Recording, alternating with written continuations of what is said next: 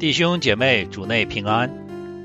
今天我们灵修的经文是以赛亚书3章1到12节。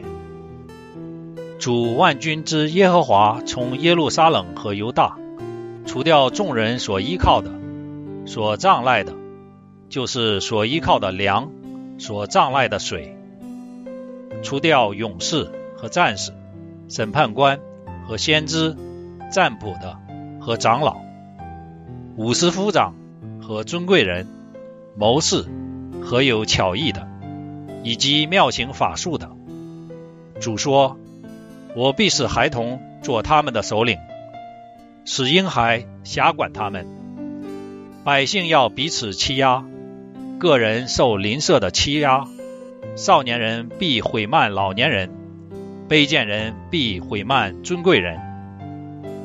人在富家拉住兄弟，说，你有衣服，可以做我们的官长，这败露的事归在你手下吧。那时他必扬声说，我不做医治你们的人，因我家中没有粮食，也没有衣服，你们不可立我做百姓的官长。耶路撒冷败落，犹大倾倒，因为他们的舌头和行为与耶和华反对，惹了他荣光的眼目。他们的面色证明自己的不正，他们述说自己的罪恶，并不隐瞒，好像所多玛一样。他们有祸了，因为作恶自害。你们要论一人说，他必享福乐，因为要吃自己行为所结的果子。恶人有祸了，他必遭灾难，因为要照自己所行的受报应。至于我的百姓，孩童欺压他们，妇女辖管他们。我的百姓啊，引导你的，使你走错，并毁坏你所行的道路。下面是灵修的分享，题目是引导你的是什么？华人都很熟悉孟母3000的故事。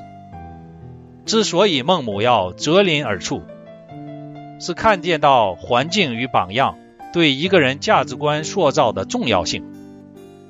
人所接触所见的各样人事物，就如同一个标，引导着人生命前进的方向。而想想看，如果所设立的标的错误，那么人生的方向岂不是全然偏离轨道？这样的错误，小则后悔一生，大则让整个国家社会走入灭亡的境地。正如这段经文所说的，犹太国遭遇上帝的审判与管教，关键就在第12节所说的，引导你的，使你走错。对于上帝所拣选的国度而言，他们所遵循的标应该是上帝自己。然而因着内心的刚硬与悖逆，以及爱听吹捧谗言的罪性，以至于他们宁可靠拢那些不敬畏神的官长、审判官、先知。他们学习有权势者的豪取抢夺，而彻底拒绝上帝真理的引导。结果就是错误的引导，导致将来的路径毁坏，再无继续前进的机会。那么引导你的是什么呢？是什么价值观？标的物，使你愿意将人生与时间建筑于其上，值得吗？这条路是对的吗？